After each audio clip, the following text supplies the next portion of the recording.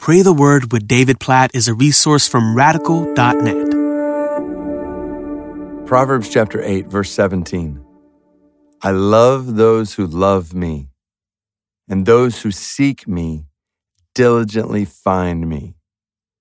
This is such a powerful verse when you think about it. So this is like wisdom personified. And this part of Proverbs chapter 8, wisdom is speaking. So picture wisdom as a person saying, I love those who love me, and those who seek me diligently find me. So we've seen at different points in Proverbs, like get wisdom, seek wisdom. But now we see like a parallel picture alongside that. So it's not just us loving wisdom, it's wisdom loving us. I love those who love me. Think about that picture. Wisdom loving you. Don't you want that in your life? Don't you want wisdom to love you? I want wisdom to love me. Now again, picture wisdom personified. Like to love someone means to pour yourself out for someone, to give to someone, to bless someone. I mean, think of all that love means. You want wisdom to love you. You want wisdom to be poured out on you. You want wisdom to be flowing to you, be giving to you, be blessing you. And obviously we know that God is the fountain of wisdom. And so we are driven to pray, God, we love you. We want to love you with all our heart, soul, mind, and strength. And we want wisdom. We need wisdom from your hand. We love it when we have it.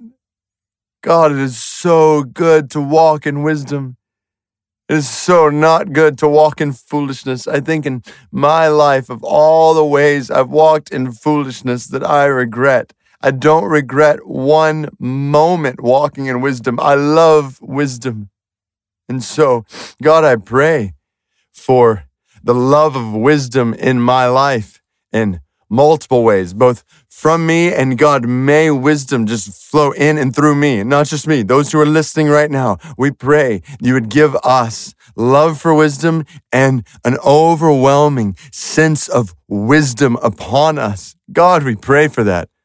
Oh, we want to walk wisely in our lives, in our marriages, in our work, in your church, in every single thing we do, in the hidden moments of our mind and our hearts. We want to love wisdom. We want to seek wisdom. We want to find wisdom. We want to be captured by wisdom, characterized by wisdom. Oh God, may that be the commentary on our lives, my life, the lives of those who are listening right now. May our lives be characterized by wisdom, not the wisdom of this world, but the wisdom that comes from your word, the wisdom that comes from fearing you, the wisdom that leads to purity before you, the wisdom that leads to zeal for you, the wisdom that leads us to live very differently from the rest of this world, the wisdom that leads us to walk in your word, even when it seems foolish to the world, because you are wise beyond this world. God, we pray for an otherworldly, supernatural,